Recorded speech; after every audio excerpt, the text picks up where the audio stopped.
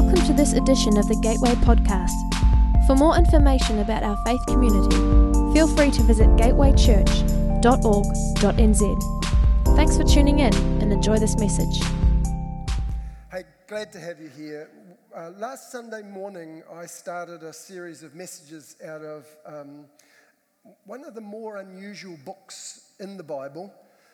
It's a very gloomy, cynical, and in places quite despairing book. It's the book of Ecclesiastes. Some people have questioned the value of Ecclesiastes and, quite frankly, having read it, wondered why on earth it would be included in the sacred canon. We introduced the subject last week and we talked about the fact that Ecclesiastes is the autobiographical account of a man's search for what philosophers call summum bonum, the highest value, the meaning of life. The summum bonum has been the holy grail of Western philosophy for as long as we've had philosophy. People trying to work out why are we here? What's the meaning of life? And the man who's doing the searching in this book is King Solomon, King of Israel. Now, I won't go back over all that we covered last week, but sufficient to say that you have to understand that this search that Solomon embarks on is carried out within two very distinct spheres. There are two significant limitations in terms of Solomon's search. Now, the first limitation is in space. And by that I mean, if you read the book of Ecclesiastes and underlined every time you find the phrase under the sun, you will have done it almost 30 times. By the time you add under heaven and on the earth, you're well over 30, approaching 40 or 50 times. What you have to understand is this is a search carried out on a horizontal level without any vertical resources. This is life viewed from a strictly human perspective. There's no vertical dimension. There's no relationship with God. If you read through this book, you'll not find any thus saith the Lord. There's no divine revelation. This is a secular search for the meaning of life. Now, the second limitation is a limitation in time. It is a search undertaken within the limitations of birth at one end and death at the other. There is no real clear conception in this book of eternal life. This is as in my life, as long as I live search. And what we saw last week is he comes to an incredibly despairing place. His dismal, despairing conclusion is that any attempt to find the summum bonum, to find the meaning of life, is absolutely futile if it's done within those two spheres, in space and in time. I talked last week about C.S. Lewis's analogy of a fleet at sea. For a vessel or a fleet at sea to be successful, there are three things that are required. One, it has to keep in ordered formation. Two, all of the ships have to stay afloat. And then underneath that and undergirding that, and probably the reason for the other two things, is sailing orders. Why is the fleet at sea in the first place? Solomon doesn't have an answer for that. He has no idea why he's at sea, as it were. There are no sailing orders.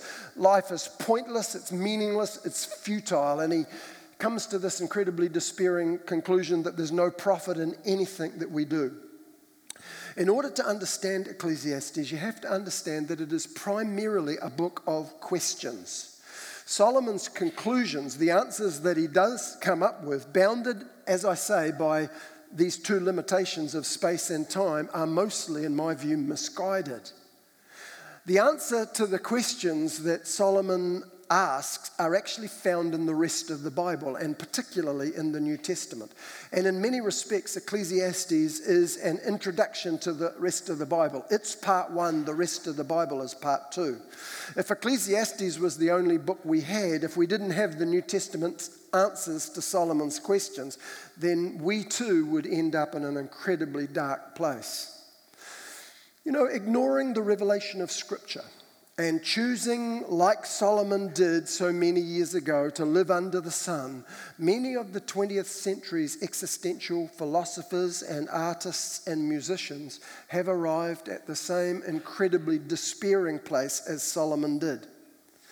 I suggested to you last week that Ecclesiastes is a remarkable book. It's remarkably up to date, that its questions and its conclusions are very, very postmodern. That's why we've called the series Solomon Among the Postmoderns. If you look around, you'll notice that our culture is in the process of essentially retracing Solomon's footsteps. And we are finding ourselves in the same place and with the same conclusions that Solomon had or came to regarding the meaning of life. This is a book of philosophy. It's probably the only book of philosophy in the Bible. Now, I know that some of you probably just hearing that word kind of retract with inside, and you want to say, you know what, I'm a young mum, I'm not interested in philosophy. I don't have that much time for philosophy. Or some of you other folk are just thinking, you know, there's more pressing things in life. Philosophy doesn't really affect me. I'd like to suggest to you, in fact, that you're wrong. To be human is to be a philosopher, and we all live by philosophy. Choosing not to think about philosophy is, in fact, a philosophy of life. If we think about philosophers at all, probably the picture that kind of we conjure up in our imagination is a pipe-smoking, unkempt individual sitting in some incredibly untidy, book-lined study in an Ivy League university, totally removed from all that's real in life. Now, that might be reasonably accurate in some cases, but I want to tell you, for better or for worse, their ideas don't stay in the ivory tower. They make their way down into our general culture, and they come via art, via literature, via music. If you could put that screen up for me, please. There you go. The ivory tower doesn't remain disengaged and disattached from general culture. Let me kind of, if I can, illustrate how this process works by giving you some very specific examples. During the 20th century, there were a number of existential philosophers, men like Albert Camus, Jean-Paul Sartre, Friedrich Nietzsche.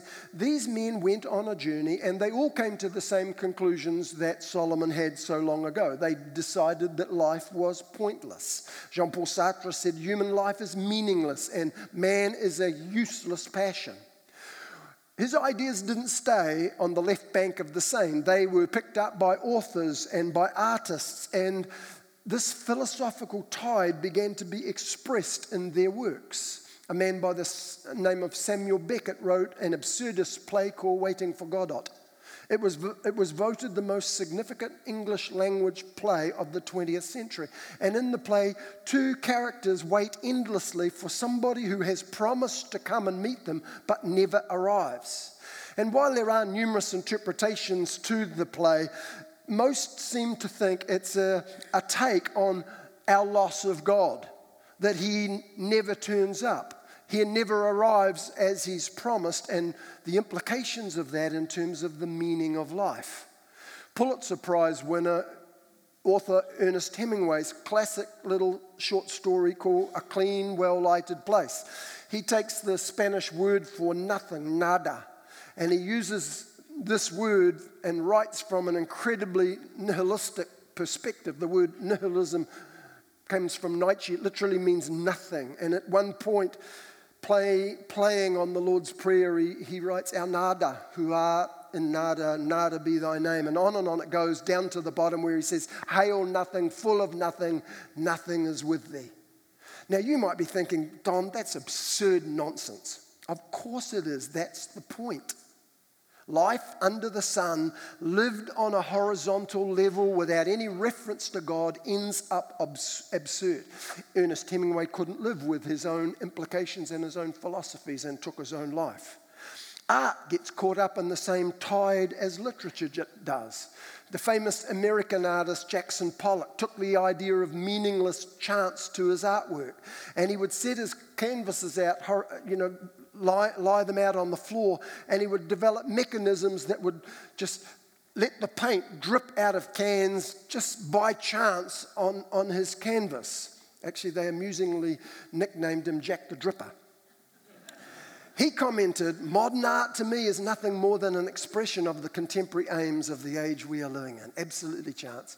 No purpose, no shape, no meaning. Pointless, meaningless chance. along with many other artists and musicians. He couldn't live with his meaningless philosophy and took his own life. Music always follows art and literature. And whether it's Leonard Bernstein, the Beatles, or as I said last week, Pink Floyd, whatever your preferred genre is, many musicians at various times in various ways with varying degrees have gone down this road of saying life is futile, it's pointless. Last week I referred to Pink Floyd, and I kind of did it somewhat comically, but if any of you wanted to follow through what I'm talking about, their album, The Wall, is worth listening to, even if it's only once. And for most of you, it will probably be only once. But it's a cult album. It's an album that has a dedicated group of followers, much like the movie The Matrix has. And in so many ways, it's much more than just music. It is a profoundly disturbing, despairing work of philosophy. As a wall of alienation and disconnectedness gets built up brick by brick. And the key character of this album lives in a nobody's home universe. And for those of you who know it, you know at one point they sing, "Is there anybody out there?" They're asking, is there anything out there that we can be related to, that somehow this objective standard out there will give meaning to my life? And they can't find it. On one occasion he says, "I've got a strong urge to fly, but I got nowhere to fly to." And throughout the album, phones are ringing, but nobody answers. Phones are ringing, and somebody answers, but the connection is cut off. There's a knocking that goes on the door, but nobody answers. If God is out there, he's hung up the receiver. Now, aware that nobody's out there, or if they are, they're not talking, the key character turns inward. Perhaps if there's no objective meaning, he can find it by looking inwards, by turning to the subjective. And in a song called Comfortably Numb, he sings, "Hello, is there anybody in there? Just nod if you can hear me. Is there anybody home?" he says. Seeking meaning in the inwardly subjective, though, yields no more results for him than his looking for the objective standard without, and it's all empty and purposelessness. And so he sings a song called Empty Spaces.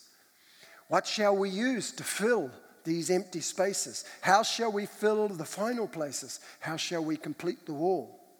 As Solomon did so many years before, this singer turns to materialism and the pursuit of pleasure, hedonistic pleasure. If the mind can't satisfy, maybe the body can, he says. And in search of more applause, shall we buy a new guitar? Shall we drive a more powerful car?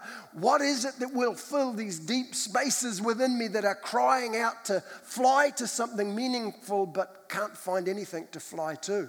It bursts from there into a song called Young Lust. And I don't think I need to put the lyrics up to give you an idea where that song is heading. Perhaps, he says, there is satisfaction, meaning, and maybe even transcendence in sex.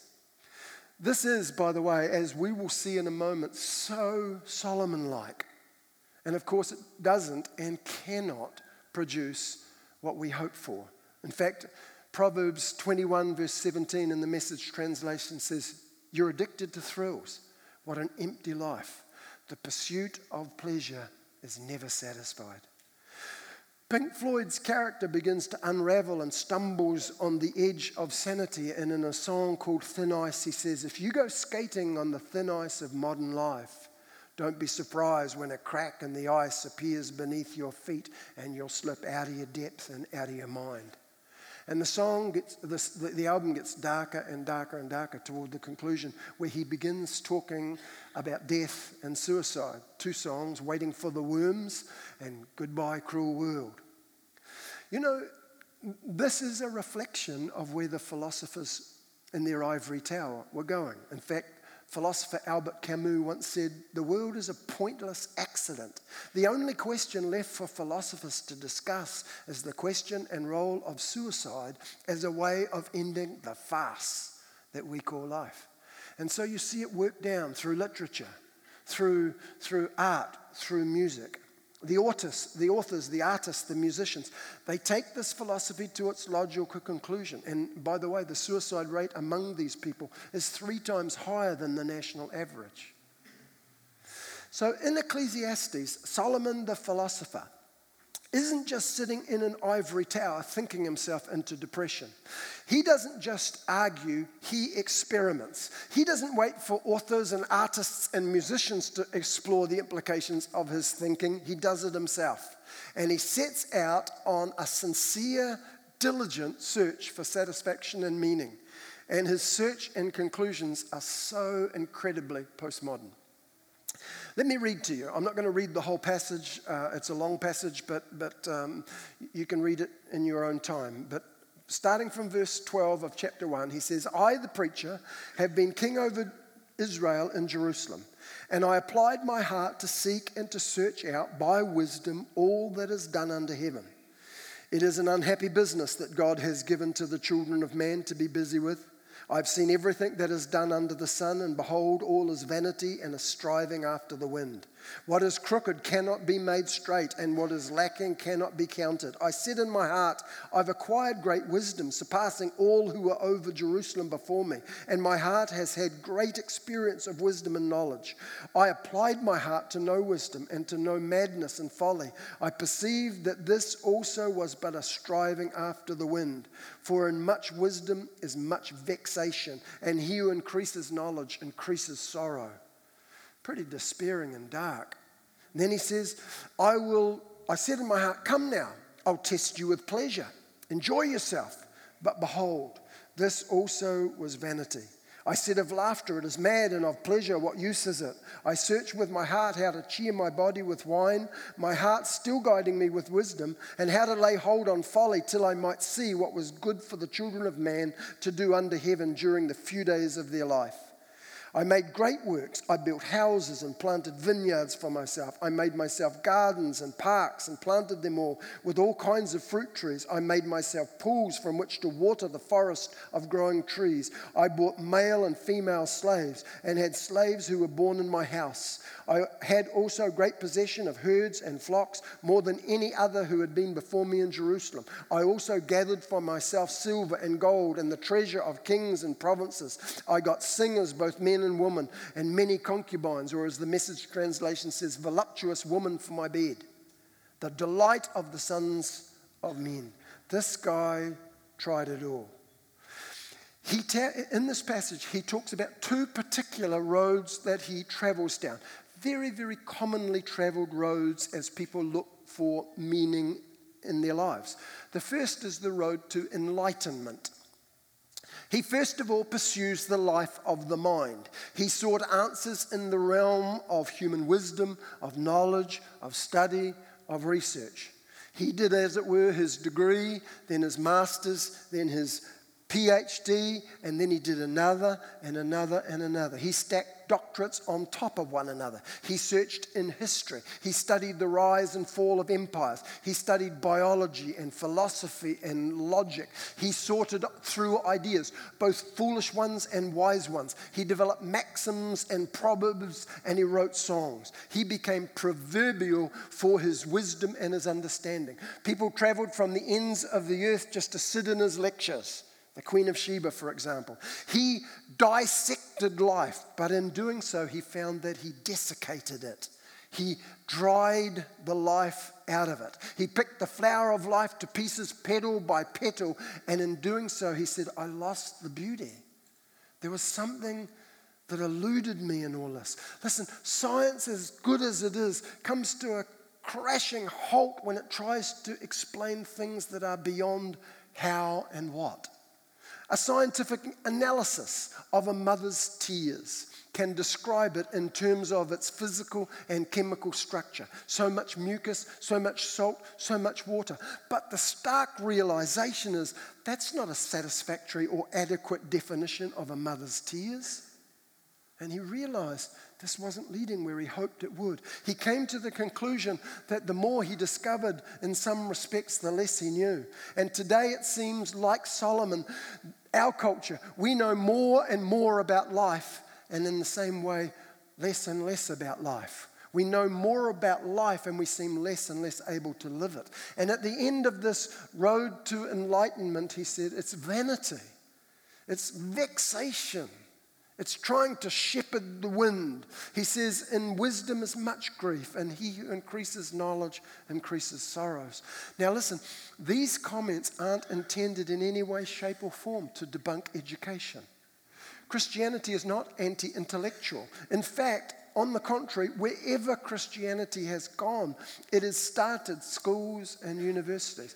This isn't some kind of debunking of schools or universities or higher education. It's simply to say that intellectualism does not hold the meaning or the answer for the quest of meaning. Listen, if the road to enlightenment was truly the pathway to meaning and purpose, then wouldn't the best, happiest, most well-balanced individuals on the planet be the intelligentsia of our societies? And if you're tempted to think that perhaps they are the most well-balanced people on the planet, then I suspect a little time in university common rooms would disavow you of that notion. Because without in any way wanting to put professors or lecturers down, they would be the first to say there's no less professional jealousy, there's no less insecurity, there's no less internal politicking, there's no less small-mindedness in those places than you find on the local parish committee or the local football club. And if you don't have the time to spend in a university, then can I suggest you sometime get hold of Paul Johnson's little book called The Intellectuals. It's a fascinating, intriguing study into the lives of some of the most famous intellectuals our world has seen, whose ideas have shaped Western civilization. And without going into the contents of the book, they are quite frankly as broken, as confused, as frustrated, as immoral, as dishonest as any group that you can pick from any other section of society. The road to enlightenment is not going to give you those sailing orders, why you're at sea in the first place. Later on in Ecclesiastes, Solomon is to say, when I determined to load up on wisdom and examine everything taking place on the earth, I realized that if you keep your eyes open day and night without even blinking, you'll still never figure out the meaning of what God is doing in this earth. Search as hard as you like, you're not going to make sense of it. No matter how smart you are, you won't get to the bottom of it. It requires a thus saith the Lord. It requires sailing orders. It can't be done under the sun. Solomon, realizing that the road to enlightenment wasn't taking him anywhere, and it wasn't that he just ventured down it a little way, he went to the end of it. He comes back and he goes down another road. Road to enlightenment, he now turns to the road of enjoyment. If perhaps the mind can't satisfy, maybe the body will. Let the good times roll. I tell you, it's certainly an easier road to travel down than the road of enlightenment. The pursuit of wisdom requires phenomenal discipline and effort. The road to pleasure is close at hand. He turns to pleasure because he has nothing bigger to live for. And in Ecclesiastes chapter 2, verses 1 through 11, he outlines his efforts and pursuit down this road. The first 8 verses, he talks about the things he tried, the pleasures he invested in. In verse 9 through 11, he talks about his personal reflections on what he found. Solomon tried wine, woman, and song. Actually, I recall hearing a story of a CEO reporting back to a stockholders meeting. They'd obviously had a very, very hard year and the stockholders weren't happy. And he got up to apologize for the company's poor performance. And he admitted there'd been far too much wine, woman, and song that year. And he made a solemn promise to cut out a lot of singing in the following year. Wine, woman, and song. Verse 2 says, he pursued laughter and pleasure. They are actually, in the Hebrew, 2 different words and not simply 2 words saying the same thing. They're not synonyms. Laughter has the idea of completely losing your discernment, of going absolutely over the top. Tim Keller says it has the idea of an orgy. Pleasure, on the other hand, is a much more refined word. It has the idea of something that's aesthetically pleasing. One is whole, full-on, wholehearted party. The other is highbrow refinement. One is get smashed. The other is buy art and drink expensive red wine. You know what? There is an uptown and a downtown approach to hedonism, and Solomon tried both. He experimented with pleasure, and it lacked nothing. He had the resources to go as far as he wanted, and as you read it, it's a veritable Disneyland of amusement. He found out from experience, as all serious hedonists do, the problem is the more you have, the more you need. And what titillates you at one level, when you come back to it, doesn't have the same effect. It's like relighting a candle that's burning. You don't ever go back and start up here. It's burnt its way down to here, so you start there. And pleasure works on the law of decreasing returns. You have to have stronger and stronger experiences to produce that same initial pleasure. And ultimately, it leads to boredom. Sometimes, bizarrely, it even turns to its opposite, the pursuit of pain and sadomasochism. Anything to relieve the boredom. Anything to fill the empty spaces. Solomon concludes that not only the road to enlightenment, but the road to enjoyment is a dead-end road. You know what? Presently, our culture is in a headlong pursuit of the things that Solomon has pursued and said, don't go there. There's nothing there. We are retracing his steps and reproducing his conclusions. In our day, we have more things to live with and apparently less to live for than any previous culture in history. We are richer and more prosperous, and we have increased the avenues of pleasure exponentially, and yet we are more unfulfilled and more unhappier than any time in history. The suicide rates are far higher in the Western world than they are in the two-thirds world. Life apparently is getting better, and we are feeling worse. And we won't listen to the voice of Ecclesiastes that says those roads are not the answer. We're like the person in Stephen Crane's poem. It says, I saw a man pursuing the horizon. Round and round he sped. I was distressed at this. I accosted the man. It is futile, I said. You can never. You lie, he cried, and ran on. That's our society. That's our culture.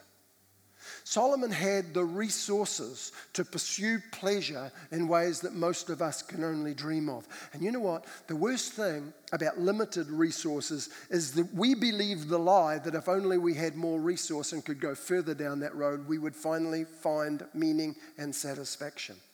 Instead of saying there's something wrong with the path, we have the tendency of simply saying, I haven't gone far enough down it. Here's a man who had the resources to go right to the end, and he said there's still nothing down there. Solomon starts thinking about this, and he says, you know what? There's something wrong in the constitution of things. There's something wrong in the way this world is made up. There is something of frustration and futility that's built into the system. Something is crooked, something is lacking. And in verse 15 of chapter 1, he says, what's crooked cannot be made straight, and what is lacking can't be counted. And a bit later on in the book, he actually blames God for this twisting and this lack. He says in Ecclesiastes 7:13, consider the work of God. Who can make straight what he has made crooked? Solomon's looking at this and thinking nothing satisfies. And then he thinks, I think God has made it like this. He's twisted something and taken something, and we can't straighten out what he's taken, and there's no point counting things that aren't there. But something's wrong with the constitution of this world. You know what? He says, why did God make it like this? Why is it impossible to find satisfaction? When Mick Jagger's saying, I can't get no satisfaction, it's probably the truest thing Mick has ever said in his life. You come into the New Testament, Romans chapter 8, and Paul starts to answer the preacher's frustrated questions. Chapter 8, verse 18 says, I consider that the suffering of this present time is not worth comparing with the glory that is to be revealed to us. For the creation waits with eager longing for the revealing of the sons of God. For creation was subjected to futility. It's the word vanity. This is the word that Solomon is using in Ecclesiastes again and again and again. And he's saying here, creation was subjected to vanity, not willingly, but because of him who subjected it. Maybe Solomon is right in saying it's twisted and God did it. It certainly seems from here that it's become subject to futility because God has allowed it. He says he allows it in hope that the creation itself will be set free from its bondage to corruption and obtain the freedom of the glory of the children of God. For we know that the whole creation has been groaning together in the pains of childbirth until now. Why would God allow things to be twisted and take away the possibility of us finding satisfaction? One can't imagine that was the way it was in the beginning. In fact, in the beginning, God, having looked at the world, said, it's good, it's good, it's good. Before the fall, Adam and Eve weren't walking around frustrated, disappointed, despairing, saying, what's the point of all of this? The fall of man changed everything, dramatically impacting the fabric of the way that our world functions. The constitution of our world was dramatically altered by man's disobedience. And in our fallenness, friends, we are so disordered in terms of the loves of our lives that we now seek fulfillment in things that are way less than God intended. And we readily and gladly settle for idols. We would be content with much less if God allowed us to be comfortable in that place. I think God, in his incredible mercy and love for us, given the sailing orders of greatness that he has for us as a people, says, I will not allow you to be comfortable with that. And the twistedness, he says, it's not going to be straightened out. It's not going to be straightened out until you find your sailing orders, and it can't be done under the sun. You know, we all have moments of exquisite beauty and satisfaction, whether it's in a sunset, in a song, in a moment when, you know, a couple of months ago, Beckett was at our place, our youngest grandson, and he was upset about something, and I said, give him to me. And I took him upstairs, and I started to sing to him. And I've got this little song that I sing to him, and he just dropped off. And I lay down in our bed, and Beckett was lying there, and I'm just singing this song, and I'm looking out the window and thinking, you know what? It doesn't get any better than this. Just in that moment, and I know you grandparents, you'll know it, and you mums, you know it as you look down on a nursing child, and just in a moment, it might be a portion of a book, and it bespeaks beauty and meaning, but it's so elusive. It comes and it goes. And I love what C.S. Lewis says. He says, the books or the music in which we thought the beauty was located will betray us if we trust in them. It was not in them, it only came through them. If they are mistaken for being the thing itself, they will turn into dumb idols, breaking the hearts of their worshippers. For they are not the thing itself. They are only a scent of a flower that we have not yet found, the echo of a tune that we have not yet heard, news from a country that we have not yet visited. In those moments, you know, of incredible beauty, you've got to understand they're not in the thing itself. And if you worship the thing, it'll break your heart. It'll turn to an idol. God has put in each one of us a God-shaped vacuum. And nothing in the created order, as beautiful as God intended it to be, will ever fulfill you if you are not in relationship with him. If you're in relationship with him, all of those moments speak of an ultimate moment that is yet coming. And they are the foretastes of those moments. And when those moments turn sour and great sorrow hits our heart, nevertheless, we know these moments are coming. And there will be beauty in the morning. But without a relationship with God, you're under the sun. And it's all futility. Ecclesiastes 3:11 in the Amplified Bible says this: He also has planted eternity in men's hearts and minds, a divinely implanted sense of purpose working through the ages which nothing under the sun but God alone can satisfy. He wants us to know that the logos, the meaning of life, the teleos, the purpose of life, cannot be found in things. Whether it's education, whether it's money, whether it's sex appeal, whether it's a flashy body with abs, whether it's everybody applauding you. Listen, they will applaud you one week, they will crucify you the next. If you don't believe that, ask the All Blacks. Just fleeting moments, never satisfying. The moments that satisfy aren't found in things, they're found in a who, not a what.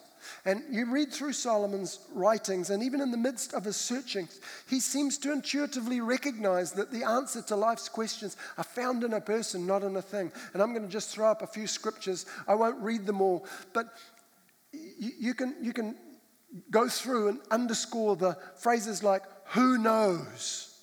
Or down the bottom on the right there, I think, at least in my iPad, for who shall bring back to see what will happen after he's gone? Not what will, not what pathway will, but who is it that? In Ecclesiastes 6:12, for who knows what is good for man? Ecclesiastes 8:7, he does not know what it is to be, for who can tell him? Ecclesiastes 10:14, and who can tell him? Solomon seems to intuitively be aware that whatever it is he's pursuing, if it's a thing it can't answer to his heart's cry, it has to come from a who. And that who is above the sun. Relationship with God is the only way we will get answers to why questions. Listen, God is not a spoilsport. It's not that he's anti-education. He says, pursue the life of the mind. Let your mind be renewed by the Spirit of God, by the working of the Word. Paul was a genius, as was Daniel. The people of faith don't have to turn their back on education. And the people of faith don't have to turn their back on pleasure either. God has intended a life of pleasure for us. But he just says, you can't find it under the sun. You go after illicit pleasure, and it's like trying to pick up mercury off the floor. It will constantly elude you. He's not a spoilsport trying to take pleasure from us. He's trying to introduce us to that which is truly and lastingly pleasurable. He's intended pleasure. He's intended wisdom, but they are found in him and not in something under the sun. Psalm 16 says, in your presence, Lord, is fullness of joy, and at your right hand pleasures forevermore. He's not some cosmic spoilsport wanting to take from you. He's saying, I want to introduce you to the things that your heart longs for. You are made to fly, and in me, there is somewhere to fly to. Our world is in disarray. There's this, like I said last week, this elephant in the room. What does life mean? And we can't answer the question. And we've decided the best way to hide elephants is introduce so many rats and mice into the room that you no longer can see the elephants. So there's rats and mice everywhere, diversions, something to fill the eye, fill the mind, fill the body, pleasure, everything, and absolutely nothing. And Solomon says to our culture, I've been down the roads that you are traveling down. I'm an expert in that which you are dabbling in. I'm telling you, it's a no exit. Don't go down there. It's vexation of spirit. It's like trying to shepherd the wind.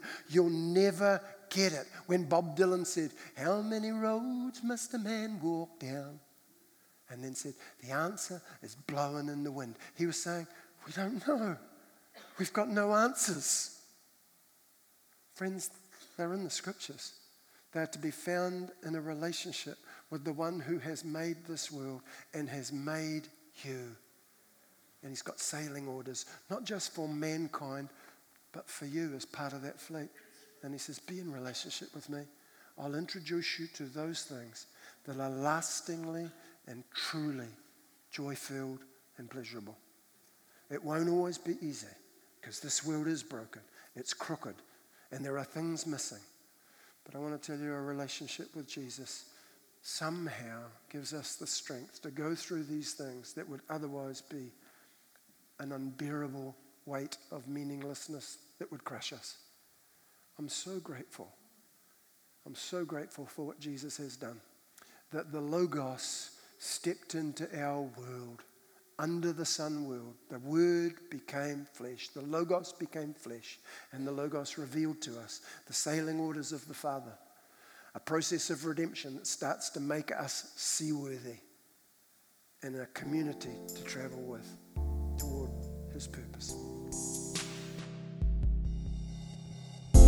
Thanks for listening. We hope it was an encouragement to you. Again, check out gatewaychurch.org.nz to find out what's going on within our church.